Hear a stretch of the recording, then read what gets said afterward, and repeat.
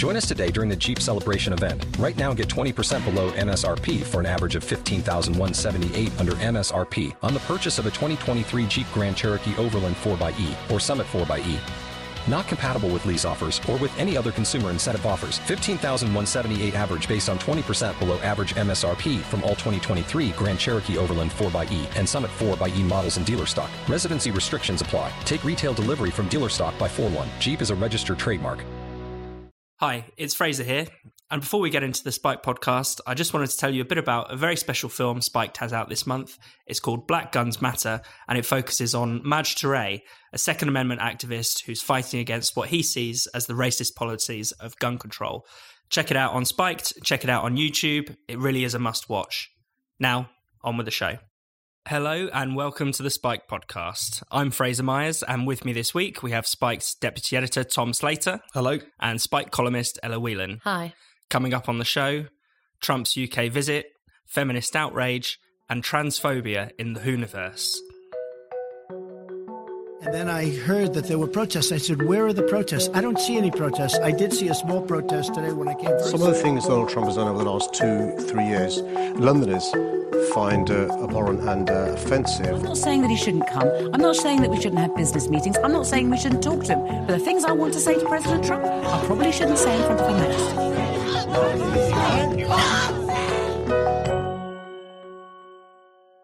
Donald Trump was in the UK this week and had barely landed before causing controversy. Tweeting from Air Force One, Trump called the London Mayor Sadiq Khan a stone-cold loser. This was in response to an Observer piece by Khan, which likened Trump to the European dictators of the 1930s and 40s. A day later, crowds descended on London to protest against Trump's so-called fascism.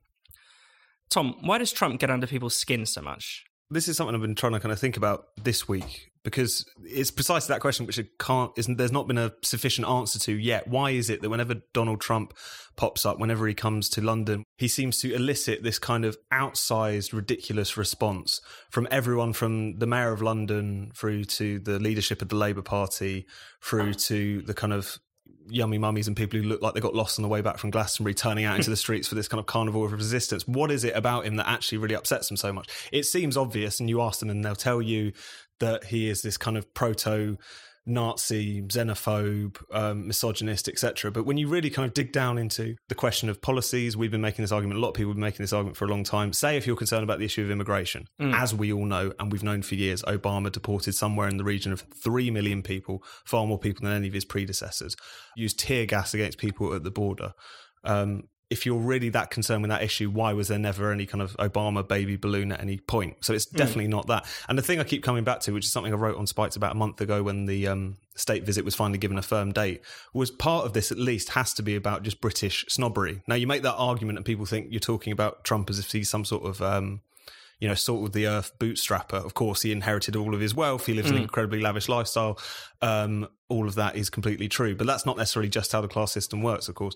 And the one person I quoted was George Orwell from Road to Wigan Pier, where he talks about being brought up as a child of the lower upper middle class and being an odious little snob, and being brought up to loathe as much the people below you who weren't gentlemen, but also the people above you who were hoggishly rich and came into money too soon. And I can't help but feel that that's part of this. He kind of just is crass, is offensive. So much of this is about what he is rather than actually what he does. And that to me has got to be at least part of the reason why there is this ridiculous, over the top, very ostentatious display of anger towards him when he can go to Paris and Berlin and get nowhere near this kind of response. Ella? Yeah, I think it's pretty much just become a way to signal that you are a good and decent person by saying something outrageous about Trump. And I think one of the most shocking examples of that was the reaction from Emily Thornberry in relation to the Trump state visit. I mean, not least, first of all, because she branded him a sexual predator, among other things, and said that if she was 30 years younger, she wouldn't want to be alone with him, and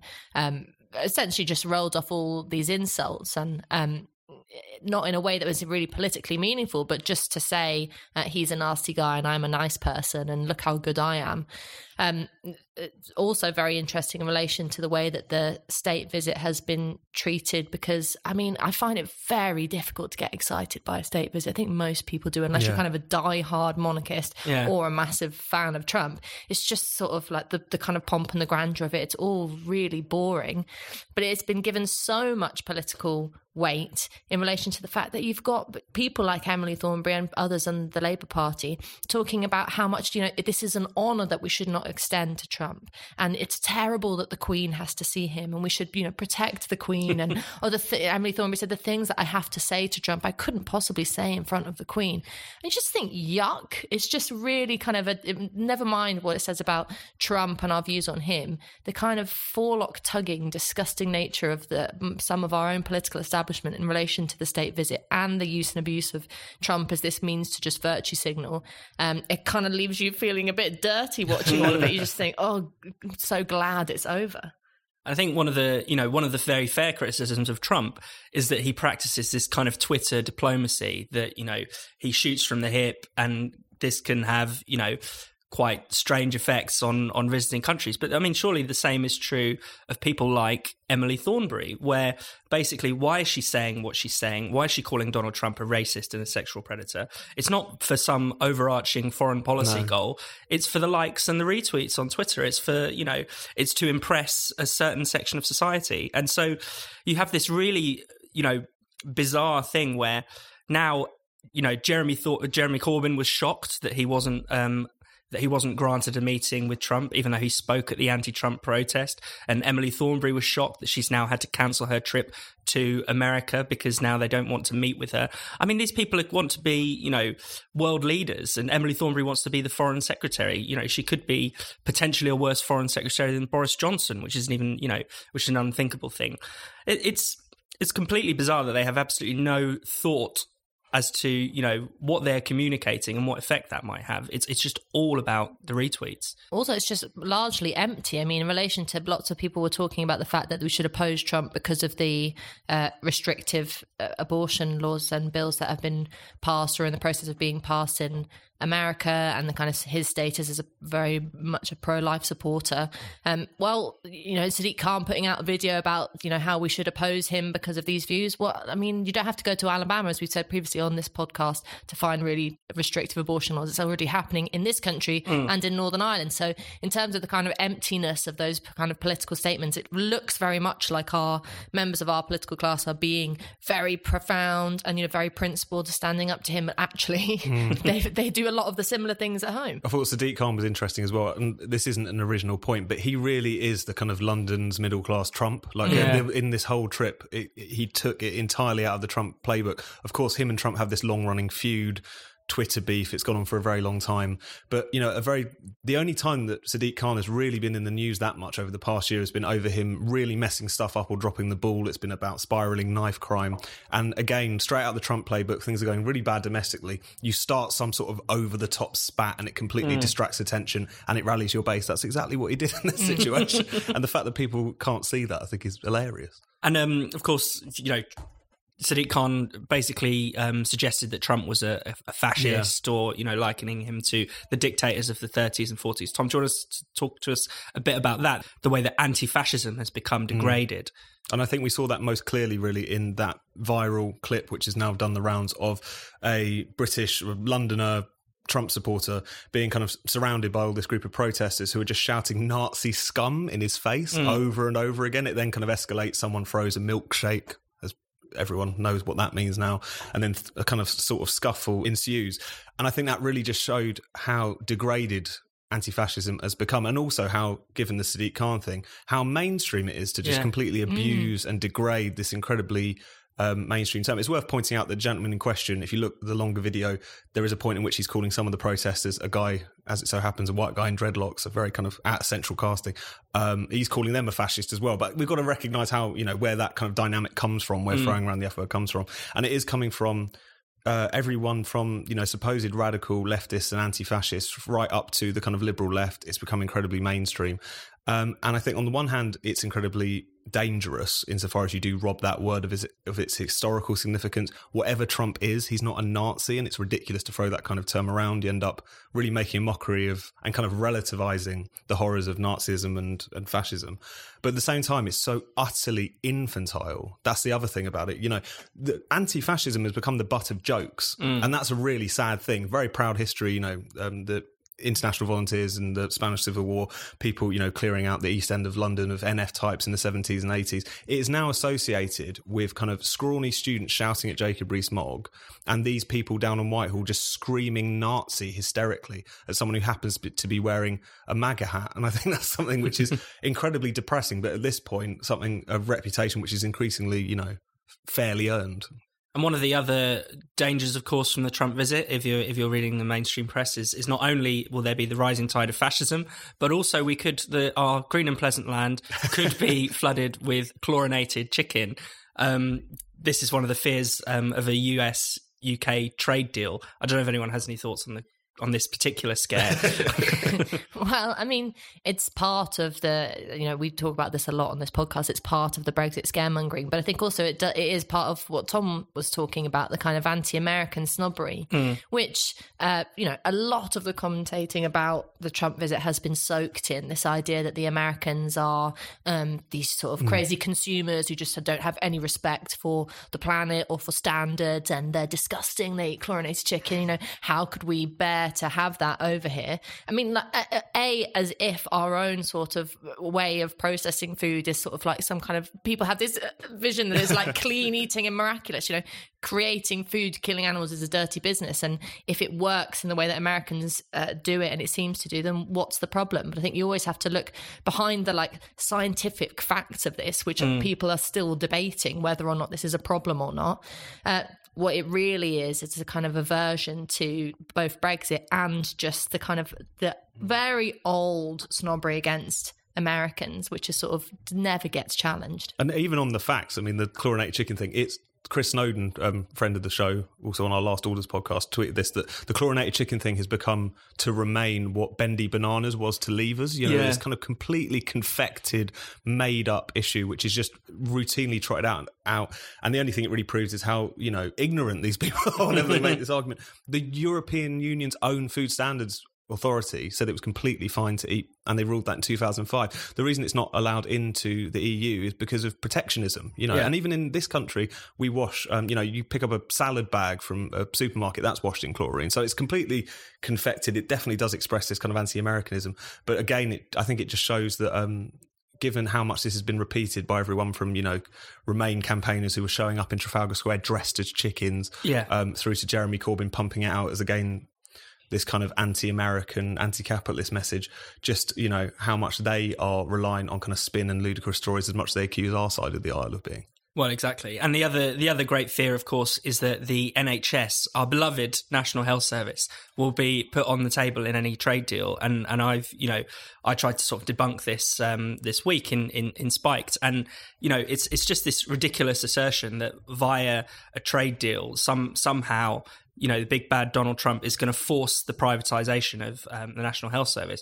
But of course, anyone who's been following the National Health Service over the last 10, 20 years will know that it's been British governments that have been already privatising the National Health Service. There's huge amounts of, healthcare that is done by private firms. It's certainly not going to be an imposition from the United States. And I think what is really happening is that there is just a complete misunderstanding of a deliberate, actually, misunderstanding of the way trade deals work. It will be entirely possible, yes, that the jobs in the NHS that are currently done by, British and European capitalists may also be competed for by big bad American capitalists. But, why is there this assumption that American providers are somehow worse, or that American health companies are somehow more greedy and more evil than their British capitalist cousins? I mean, it's just completely perverse. There are capitalists for our NHS. Like Richard Branson, our beloved Richard Branson, who, earns billions out of our beloved NHS. But, Trump coming over reveals a lot about what we already knew about the current state of politics in terms of its shallow nature, that we can, that great example that you can forget about the problems, the long-standing problems we have with our own healthcare system, just because you can point the finger and say, but God, isn't it so terrible over in America? We don't want that. I mean, Trump is not a politician that I or anyone around this table subscribe to. We want to see him defeated in an upcoming election. There's some very big issues with his political viewpoints, as there is with our own domestic politics here in Britain. But the whole spectacle of the Trump visit has just shown how, absolutely incapable we are of actually dealing with serious politics. The main opposition to him you have is a bunch of nutters going out on the streets, throwing milkshakes at each other and essentially having a good time and dressing up. I mean, it's really embarrassing. And it's important to also note that the number of protesters were much less than the last time that he came over here. So, in general, people aren't that excited by the state visit, other than the ones who want to get excited by him, who aren't giving forward any kind of positive political opposition to him. So the whole thing is just a bit depressing, I have to say.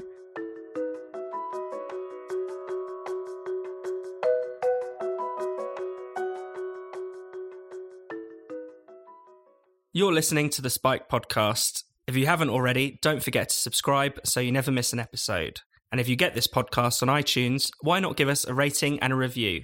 It really helps new listeners find the show.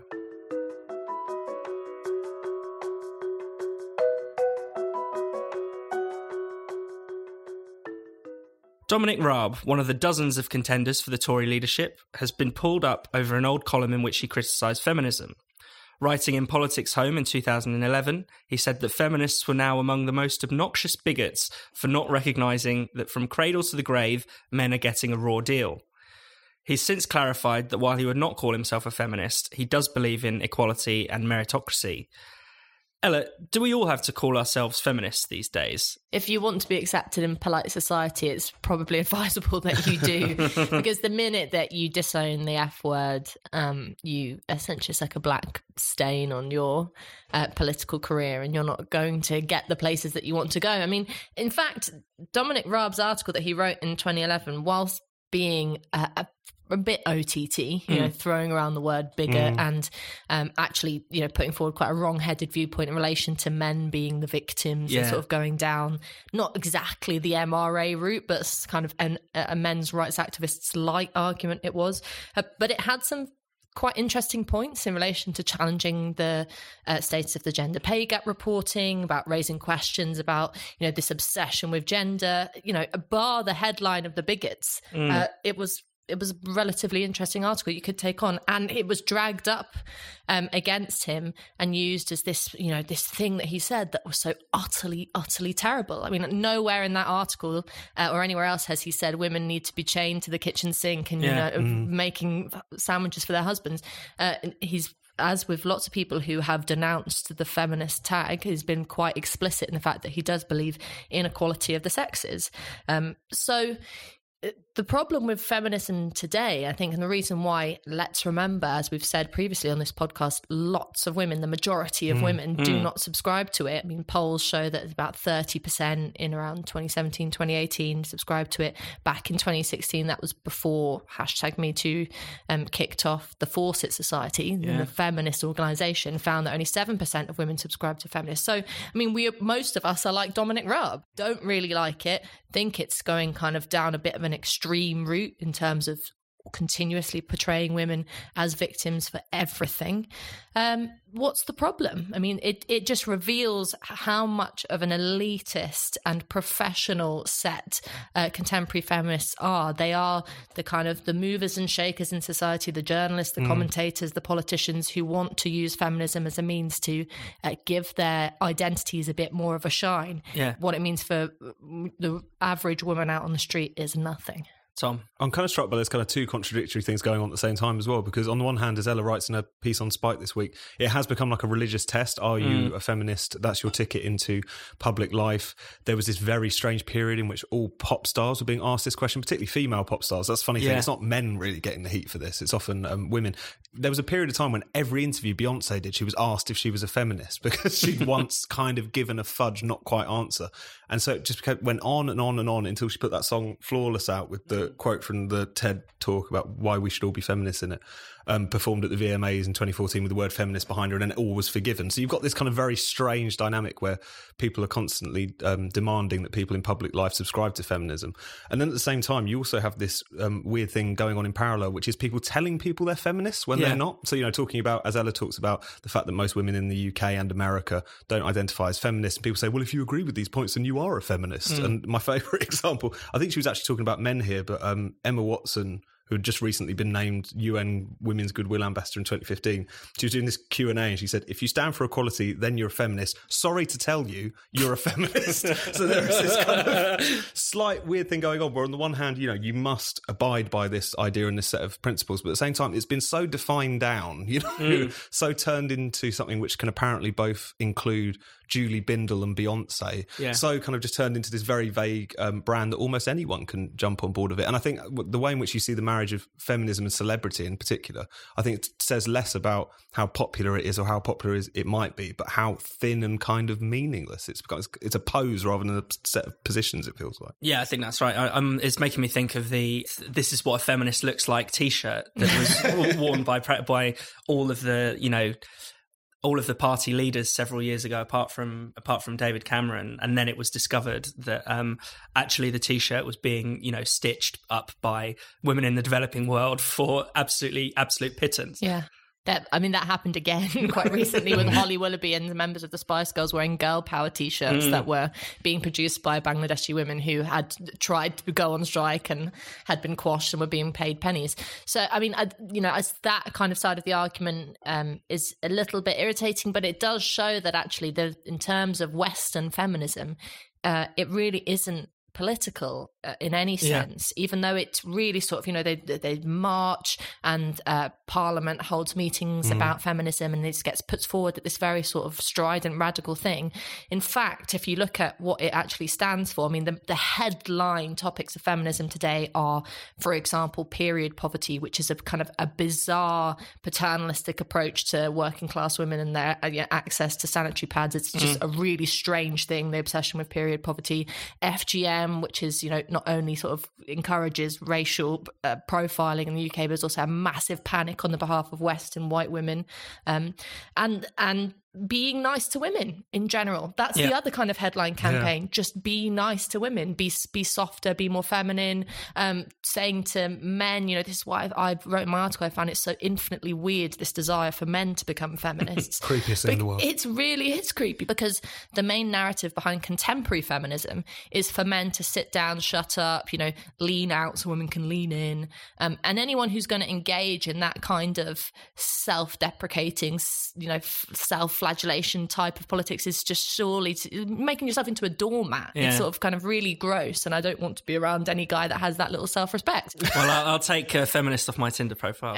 Yeah, well, there is actually a big list. There's a website you can go to see the male feminists of Tinder. It's quite interesting.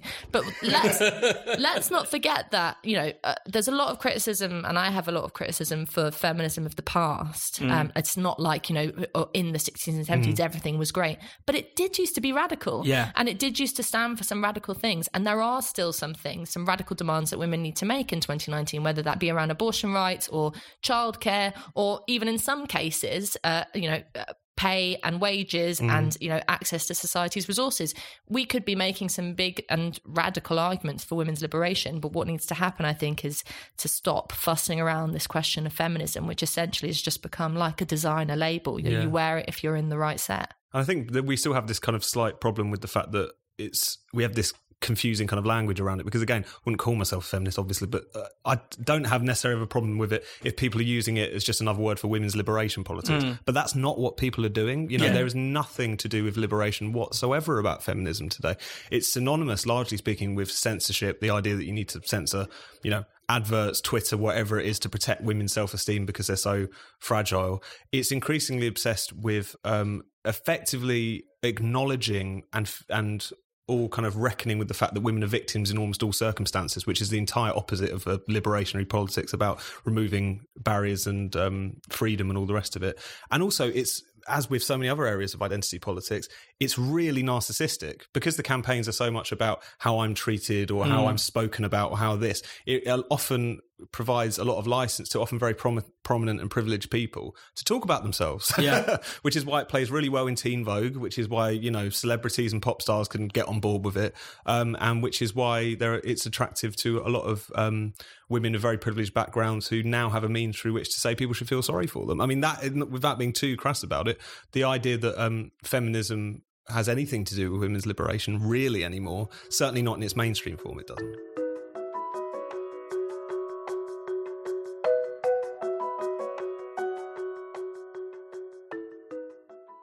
You're listening to the Spiked podcast. Spiked has no subscriptions and no paywalls. All of our content is free.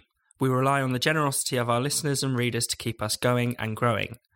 For those of you who already donate to Spiked, we can't thank you enough. It really means a lot to all of us. If you haven't already, then why not consider giving Spiked a donation? You can make a one-off payment or give monthly by going to spiked-online.com.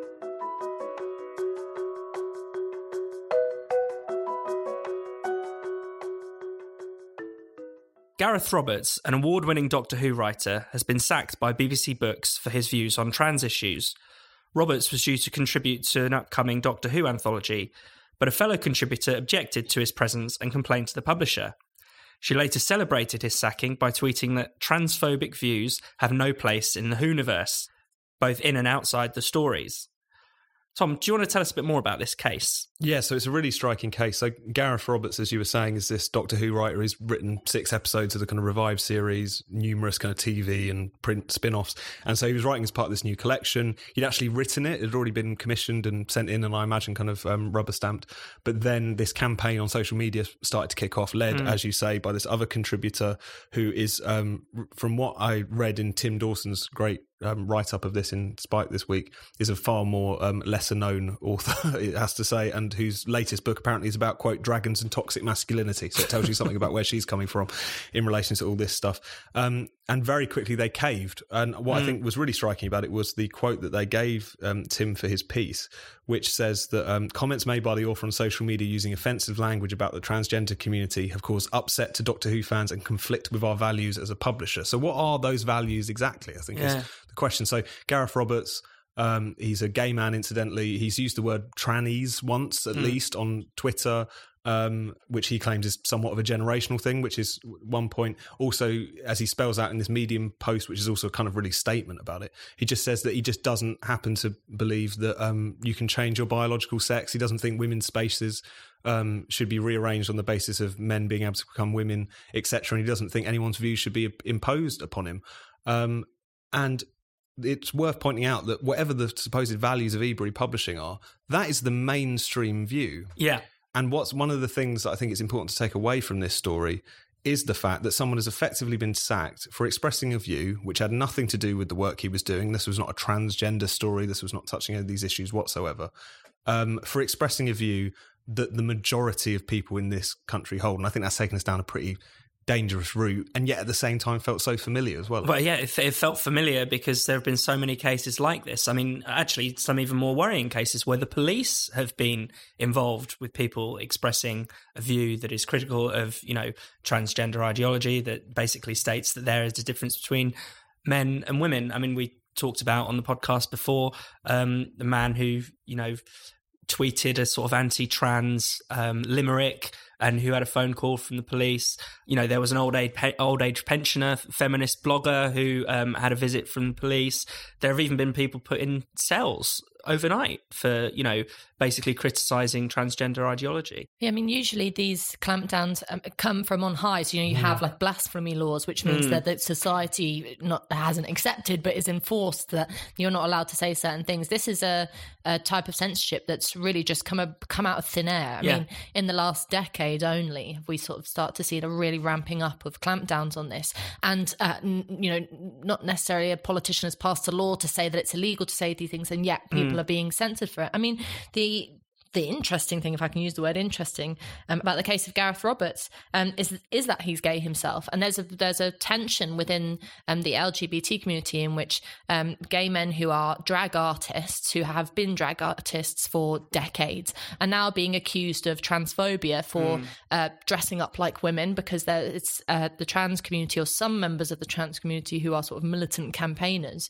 argue that this is essentially ridiculing the experience of a trans person. And similarly, I mean, the reason why he was pinned for using the word trannies is because that's meant to be transphobic, even though it's something that members of the LGBT community have used to self-identify themselves with for years. So it's like a complete rewriting of language, actually, in a way that is really quite frightening. Well, he gives the example of queer, and the way that, he and his friends used to call themselves queer, and now, queer has actually become an accepted kind of umbrella term for LGBT issues. I mean, the other aspect of this that's interesting is because we're dealing in the realms of fiction, the Whoniverse.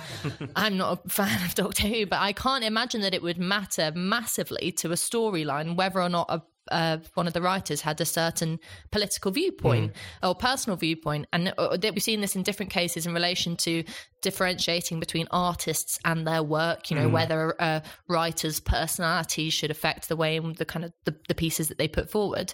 And that distinction's just completely gone out here in relation to there's nothing even to prove that the story that Gareth wrote had anything to do with this political dispute, had anything to do with gender. And even if it did, I mean, the idea is that you can't differentiate, you can't hold a personal viewpoint, and it is a very personal viewpoint. And the idea that you would enforce the kind of clamp down on that very personal thing of what you believe in, especially in relation to as a member of that LGBT community, is a bit mad. It is really strange. And I think one of the things that's quite striking about it is that fact that this was a privately held view, which he expressed in public, but everyone's entitled to express their opinion. And it had nothing to do with the work that he was doing, because the upshot of all of this is that he effectively won't be allowed to work. This is an area in which it seems like he's really made his name. It's probably something which he's quite rely on for income. And because of a view he happens to hold completely separate to his professional life, he's not allowed to work now. I mean, you don't want to get too over the top about this, but you do start thinking about the kind of Hollywood blacklist and McCarthyism.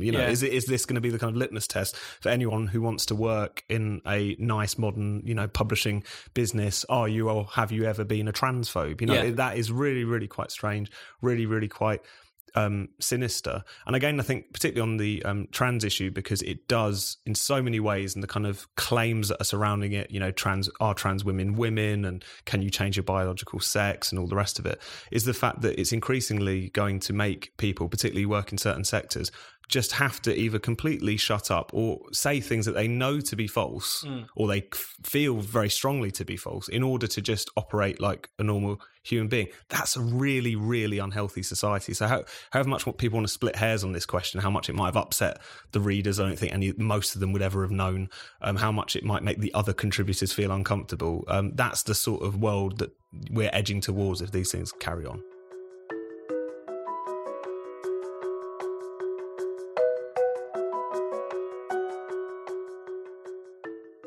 Thank you for listening to the Spike podcast. We'll be back next week. And in the meantime, for more great Spike content or to make a donation, just visit spiked-online.com. If you only have a 401k, you're not getting the most for retirement. Wait, what? Add a Robinhood IRA on top, then they'll boost it by 3%. You can do that? And if you transfer in any retirement account, you get 3% on top of that. Is there a limit to the match? No limit. Robinhood Gold gets you the biggest contribution match of any IRA on the market. Sign up for Robinhood Gold at Robinhood.com/boost by April 30th. Subscription fees apply. Investing involves risk. 3% match requires gold for 1 year from first match. Must keep IRA for 5 years. Match on transfers subject to additional terms and conditions. Robinhood Financial LLC, member SIPC. O'Reilly! You need parts? O'Reilly Auto Parts has parts. Need them fast? We've got fast. No matter what you need, we have thousands of professional parts people doing their part to make sure you have it. Product availability. Just one part that makes O'Reilly stand apart. The professional parts people.